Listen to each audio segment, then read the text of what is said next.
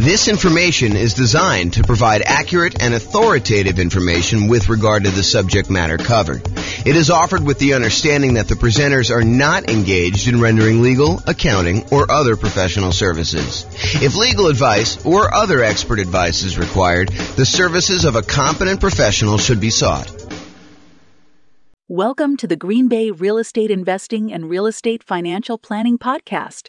Learn all about investing in real estate in Green Bay, Wisconsin, with a combination of real estate, financial planning, and modeling with numbers specific to Green Bay, plus syndicated, more generalized recordings of live and pre-recorded real estate investing classes, not all of them specific to Green Bay. Be sure to stay tuned after the podcast for a message from our sponsors. Well, good morning and welcome, everyone. I am your host, James Orr, and today we have another, I would say, somewhat exciting class. This is sort of the class to get you ready to get a mortgage to buy investment properties, whether that's doing it as an owner-occupant to do like the nomad strategy or house hacking, or to go out and just buy straight up non-owner occupant investment properties with 15% down with PMI, or 20% down, or 25% down, or 30% down, or whatever it is you're doing there. So today is sort of like the preparation, like the things you wish you could have known preparing to go get a mortgage. That's what we're going to cover. So number one, it is important, I think, for you to understand the qualification requirements that the lender is going to have for you way before you are actually about to get the loan. In other words, you should not do this. You should not say to your real estate agent, let's go look at properties tonight, find the property that you want the first time out accidentally, which happens all the time, and then be scrambling to figure out what you need, what you should have done 3 months ago in order to get your loan. The time to do all of this work, the time to find out, hey, what am I going to need to provide to you? What are the qualifications for this particular loan program that I'm looking to do? How does it impact me with my specific credit score? And I will tell you, we are in a state of flux. I'm recording this live on April 27th, 2023. And I believe May 1st, a whole bunch of lending changes hit the market. So you really do want to call your lender and find out, hey, what are the requirements going to be for me? How is this going to impact me with my specific credit score going to get this, whatever it is you're trying to do? And so you need to call your lender. You need to find out exactly what the qualifications will be long before you are out looking at properties ready to buy a house. You really want to take care of this stuff and this is more of a bigger picture, like philosophical thing. You want to be strategic about your real estate investing. You don't want to be just focused in on, okay, the very next thing I need to do, let's just focus in on doing that. No, I think you need to be thinking 1, 2, 3, 4, 5, 6 steps ahead, which is why I think you want to go through the process we've outlined for the entire real estate investing strategy. Sure, you can do it if you're like under the gun and you feel compelled to really do it right now. Yeah, you can do some things and then kind of like learn as you go. But it is better for you if you have an understanding of the entire process laid out and you can be thinking a couple steps ahead. As you'll see in some of the tips we're going to give you here, it helps if you started this stuff 6 months, 3 months, at least a month before you're ready to go, so that you can do some things to improve your cash flow, optimize your real estate investing, optimize the loans you're getting, understand like some of the criteria, how these things fit together, how they work, and what your limitations might be, so you don't kind of paint yourself into a corner or get yourself in a situation that you don't want to be in. Okay, so step number one is definitely call your lender to find out exactly what the qualifications will be long before you're going to actually apply. And if you're self-employed, this is even more important, in my opinion.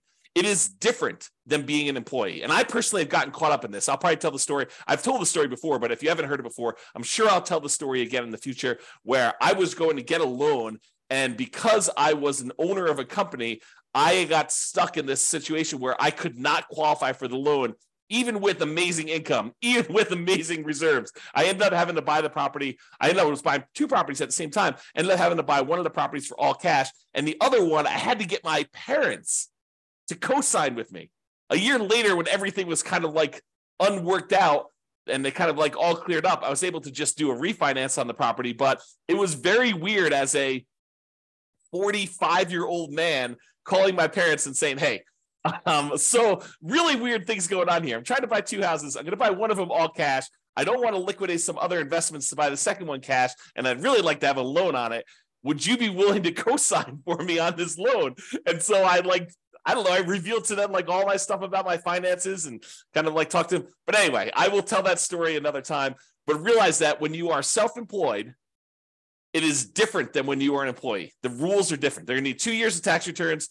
They will need to show increasing profits over those years. Okay.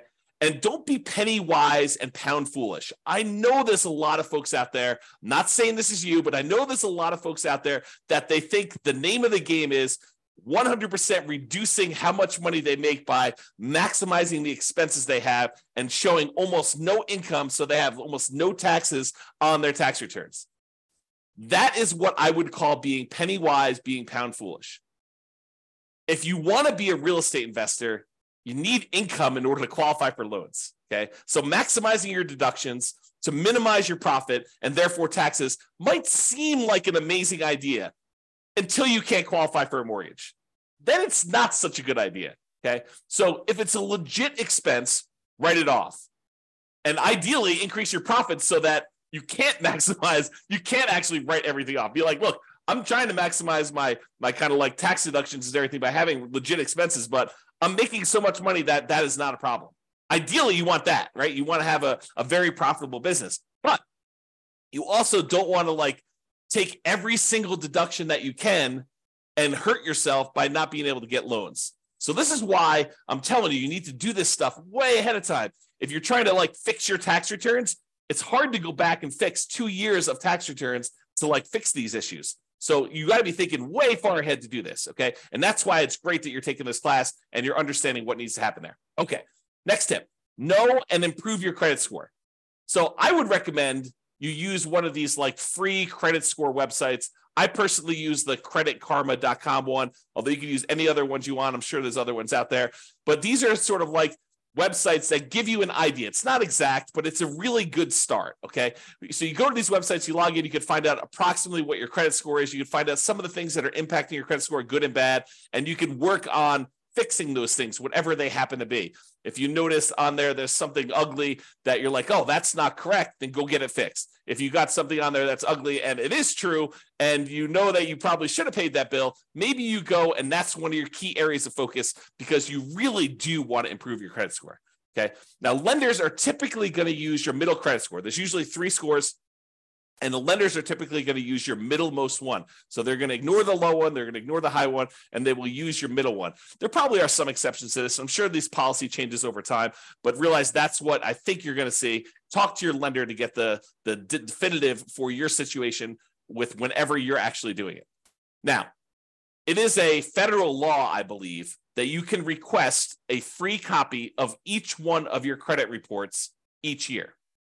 So there's 3 different reports. I don't remember the name of them, like Equifax, TransUnion, and something else, right? So there's like 3 different ones, and you can request a copy of them for free once per year for each.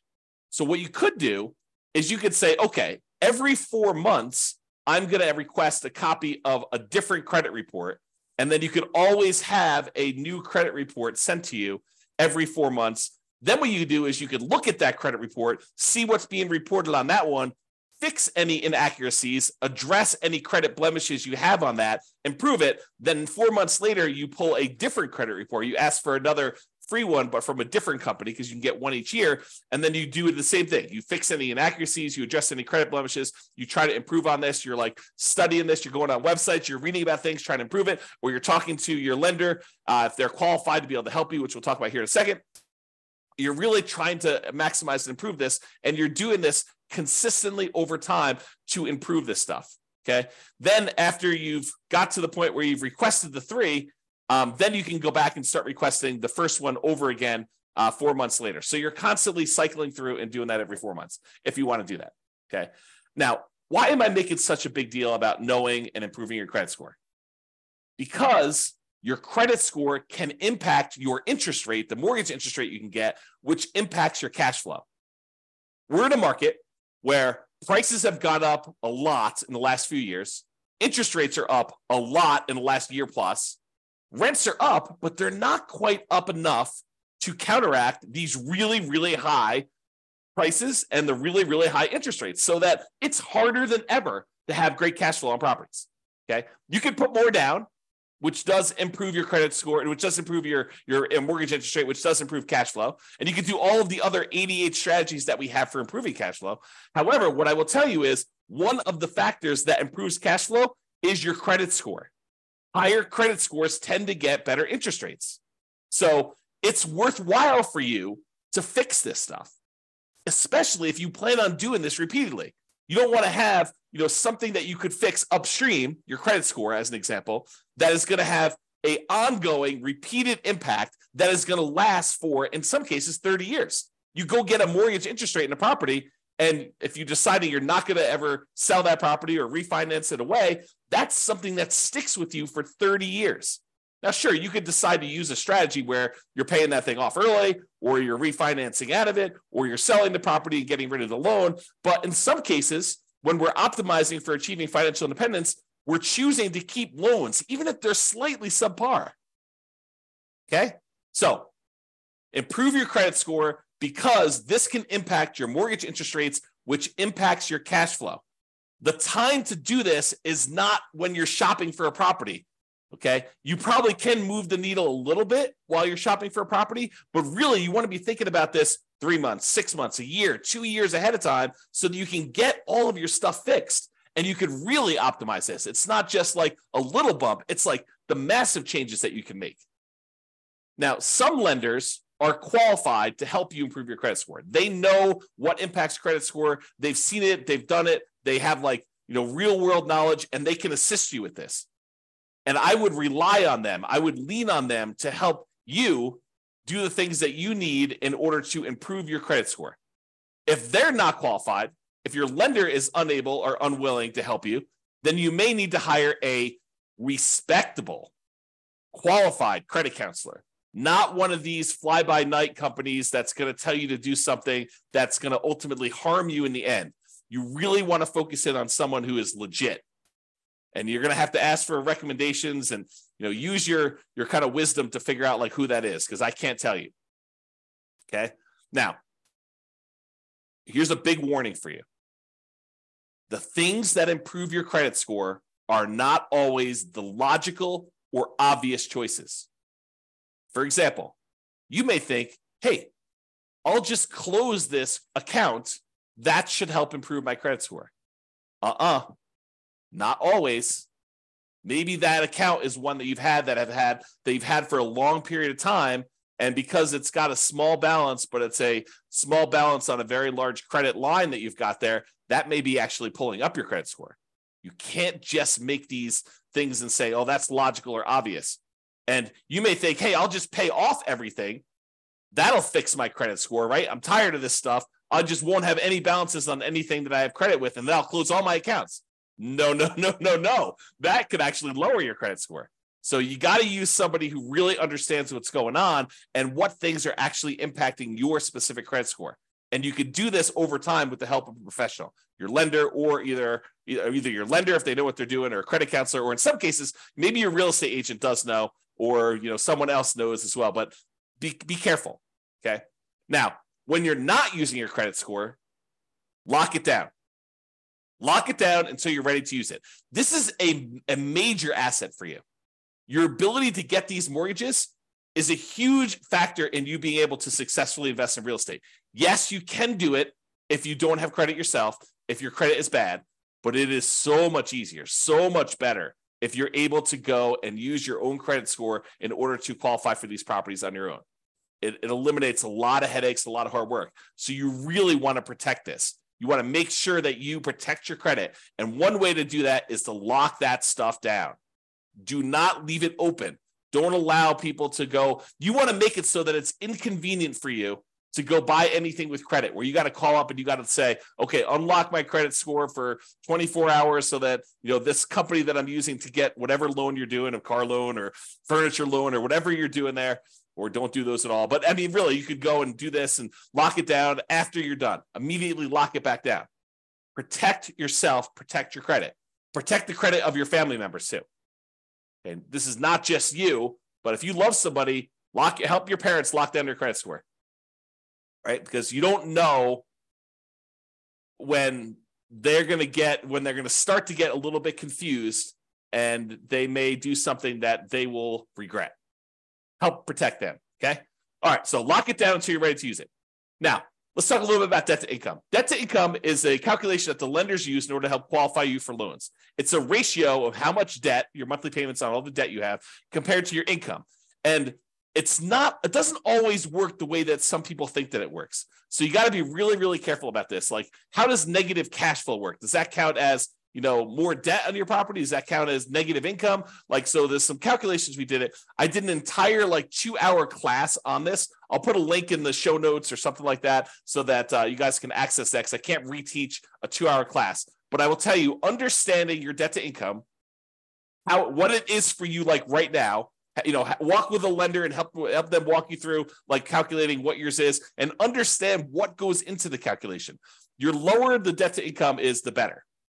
Now, when we do our modeling for the real estate financial planner, you've probably seen it when you go to your city, kind of modeling, and you've seen all that stuff. One of the things that we actually calculate and we show for the entire model is what the debt to income is for that person doing that particular strategy. And it's one of the things we measure as a measure of risk. The lower your debt to income is, the less risky the strategy is for you. Now, sometimes a strategy would be really risky early on and then way less risky later on. And then some strategies are kind of moderate risk in the beginning, moderate risk in the middle, and moderate risk at the end. And you have to choose which one of those is going to be better for you. There's ones that I think I prefer, right? I'm okay taking a little bit more risk early on, knowing that I'm going to be way less risky later. But you may decide, hey, look, I'd rather take a medium amount of risk now, a medium amount of risk later, and a medium amount of risk later on, at the end, right? So you can decide how you want to structure this depending on your strategy and what your overall financial situation is, okay? So I just wanted to point out that you should understand debt to income, get with your lender, have them help you calculate it, understand what goes into it, what's impacting your debt to income, what are the levers you can move to improve on it. Should you eliminate certain debts? Should you eliminate or improve on certain incomes in order to get better at this? Is it better for you to kind of improve your negative cash flow on a property, or does that not matter as much and you should work on something else? Understand what that means to you, and go watch that second class where I go into 2 hours worth of detail on this, how the calculation is done. I'll give you some examples and all the things that impact it. All right. The other thing, while you're kind of preparing for getting your mortgage, is to save money. And a lot of folks think it's just saving money for down payment. And I think that's a large part of it most of the time, right? Your down payment is going to be a big chunk of what you're saving money for. And sometimes having more down payments to put more down will significantly improve your cash flow. I think there's a lot of folks obsessed about cash flow on properties, and probably for really good reason. It's not the only thing, but it is a major important thing if you're using cash flow to achieve financial independence, to focus in on cash flow when you buy rental properties, right?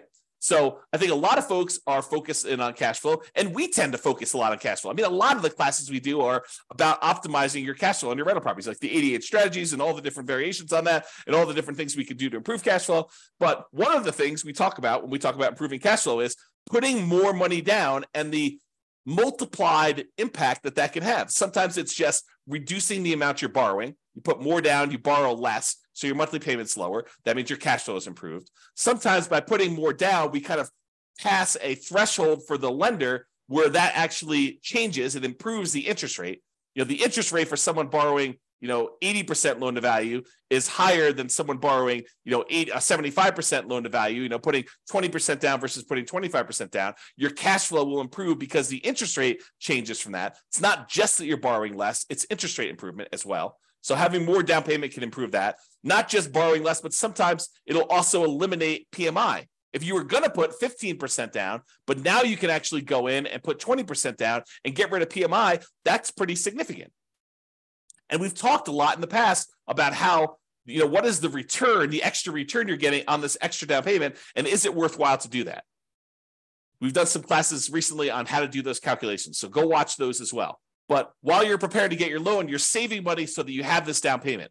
In addition, you're saving money so that you can, at your option, if it makes sense to you, choose to prepay any private mortgage insurance. if you're doing a loan like you're doing house hacking or a nomad, and you're putting 3.5% down to buy a duplex, triplex, or fourplex with an FHA loan, or maybe you're even buying a single family home with 3.5% down FHA, or maybe you're going and you're doing like a nothing down VA loan, which is not going to have PMI, but maybe you're doing all these different things where you have these low down payment options below 20% down, and you're going to have private mortgage insurance on those. You want to have the choice. You want to be able to do the math and say, hey, it's mathematically better. It improves my cash flow significantly if I can prepay this PMI. And prepaying PMI is whatever it is. You've got to call a lender and find out, but maybe it's $5,000, maybe it's $7,000, whatever it happens to be for you. And you want to have that option. You don't want to be forced to pay monthly PMI because you don't have the choice. You didn't save enough money to do that. You want to be optimizing your cash flow by deciding whether you do this. So saving money to prepay PMI is important. Making sure you have enough money, you save the money so that you have the closing costs and you don't have to negotiate and have seller concessions, because it's not doing seller concessions by choice because it optimizes your investment, which it often does, but you want to actually have the choice of you paying closing costs yourself to improve cash flow, not raising the price and getting the seller to include some seller concessions in there. Okay, so saving money for down payment, prepaying PMI, closing costs, and maybe, as we covered in a separate class and like multiple times, is buying down your interest rate. It may make sense for you to have extra money to buy down your interest rate because that could improve your cash flow a lot. So taking that extra money to do that. And then, of course, you would not ever buy an investment property without having adequate reserves. At least 6 months, in my opinion. Now, you may decide, hey, look, I'm liquid in a whole bunch of other ways. I feel really, really comfortable only having 3 months of cash liquid reserves. That's your prerogative. It does add a considerable amount of risk, but I think at least 6 months of reserves. And I've been making some arguments lately to have 12 months of reserves. And I'll talk about that when I go over the whole reserves class. But you should be saving money and having reserves because, and I'm going to use strong language here, okay? You would be stupid to invest in real estate without having reserves, okay? You're asking for trouble. It's like intentionally going and putting yourself in harm's way because you just didn't plan. You got to plan. You got to have reserves. So make sure you do some type of reserves. Invest. Make sure you save the money in order to do reserves. And then finally, saving money so that if you're buying a property and you're putting less down and you're having some negative cash flow because you didn't put enough down. If you put enough down, you probably wouldn't have the negative cash flow, but you're choosing to put less down. Maybe it's 0% down or 3.5% down, or for FHA loan, or 5% down for conventional financing, and you're deciding you're going to have some, or maybe you're putting 20% down, and your market is such that it's really hard to make properties cash flow, even with 20% down or 25% down. I've seen that a lot, right? So maybe you have negative cash flow. Well, one of the ways you can make your investment more conservative, less risky, is you can set aside whatever negative cash flow you're likely to have, and you can calculate out how much that negative cash flow will be. You'll be like, look, the first year, it's whatever it is, negative $200 a month. But I think rents are going to go up about $50 in year two. So the next year, it's going to be negative $150 a month. And I think that rents will go up another $50 when I renew the lease the year after that. Okay, well, now it's only going to be a negative $100. And then the next year, rents go up $50 and your negative cash flow is going to be about $50 a month. And then the year after that, you raise rents $50 and you don't have negative cash flow at all. Well, you could sum up $200 a month in negative cash flow for the first year, $150 a month in negative cash flow in the second year, $100 a month in negative cash flow in the third year, $50 a month in negative cash flow in the fourth year, and then zero from then on. And you could say, what is the sum of all of that negative cash flow until this property is actually likely to be very positive? And you could set that money aside in a separate account, maybe right next to your reserves, might not be the worst thing in the world, and then have that money just sitting there because you know you've got negative cash flow coming. So why not set it aside?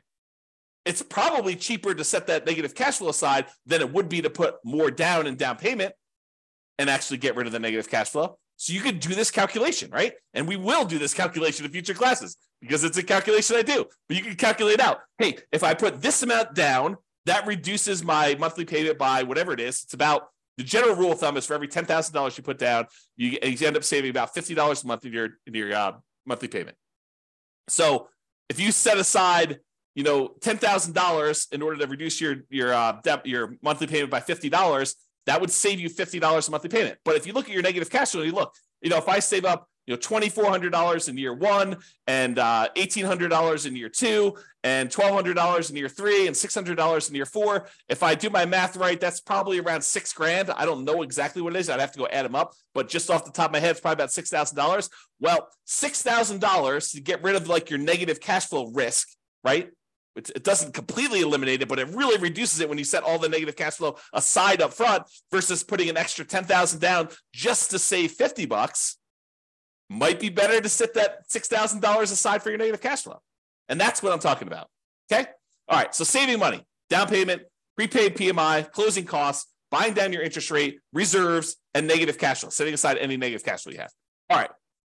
Let's talk about what you're likely to be requested in form of documentation from your lender in order to get the loan. They're likely to ask you for a loan application and or a personal financial statement. Okay. They're usually going to ask you for a color copy of your ID, some type of state-issued ID, any recent W-2 and pay stubs, any proof of any other sources of income you're getting as well.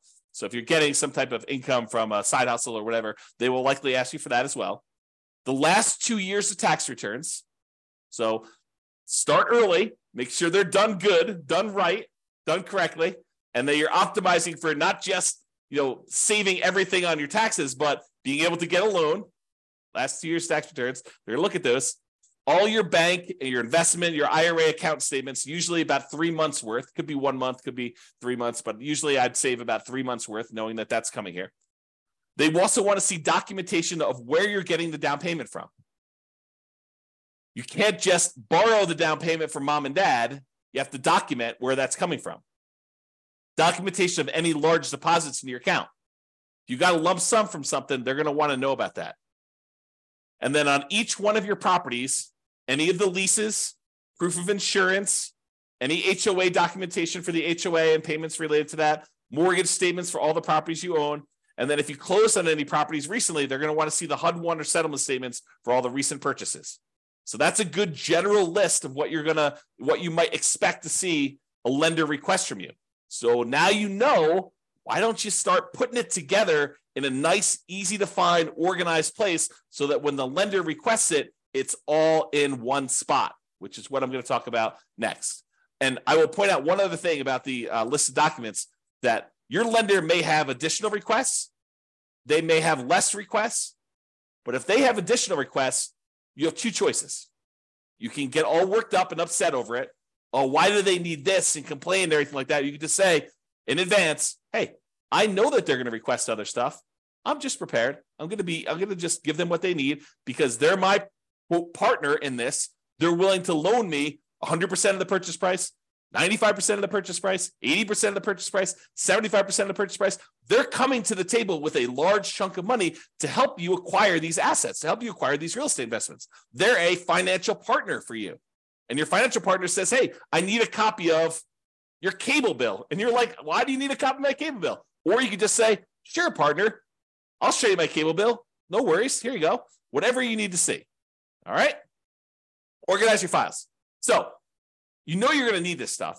So why don't you get organized and stay organized? Store all the files that your lender will likely request from you in a well-labeled, organized folder on something like Dropbox. And I use Dropbox because not only does it keep a backup and it stays organized and stuff on your local computer and any other things you need, like if you're out with your lender and they need something, you can send it via your phone or your computer or go home and do something. But you can also share the entire folder with them, and then they'll have the most up-to-date stuff that they need. They'll probably request you the link again, but you can give them access to it and just have your files organized that way. Keep that folder updated with your latest tax return. So as you file a new tax return, just put a copy in there. Any pay stubs you get from work, scan them or use them from your email, save them into that folder, store them there. Any property records you have that you're going to need to share with them, put that in there. And I have a typo here. I'm going to just go ahead and correct that. As you get updated versions, save them there. That way all your files that you need to send to lender are all in one place. And this is especially helpful if you're going to be getting loans regularly, or you're going to be buying a bunch of properties all in a row, and you're going to need to use this like more than one time. It'll really help you. Okay? In conclusion, understand what the rules of the game are. what your expectations and the qualification standards are for getting loans. And then get and stay organized to make applying for loans fast, easy, and low stress. And I'll add one other thing. Start early. Be thinking strategically ahead of time. Okay? Start early. And think strategically.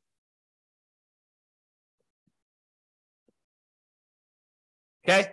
That's all I got for you. This has been James Orr. Hope you enjoyed this class. I definitely enjoyed it. And we will talk to you at the next class. Bye-bye for now. With home prices up, mortgage interest rates up, and rents up but not quite enough to counteract the higher prices and interest rates, cash flow on rental properties in Green Bay is harder than ever. Book a call with the Real Estate Financial Planner to apply our proprietary 88 strategies to improve cash flow on your rentals. See the show notes for a link to schedule your call and improve your cash flow today. If you're a real estate agent, lender, or professional in Green Bay that wants to help our real estate investor listeners, consider reaching out to learn about collaboration opportunities with this podcast.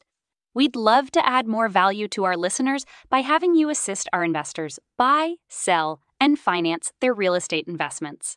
See the show notes to schedule a call to discuss collaboration opportunities.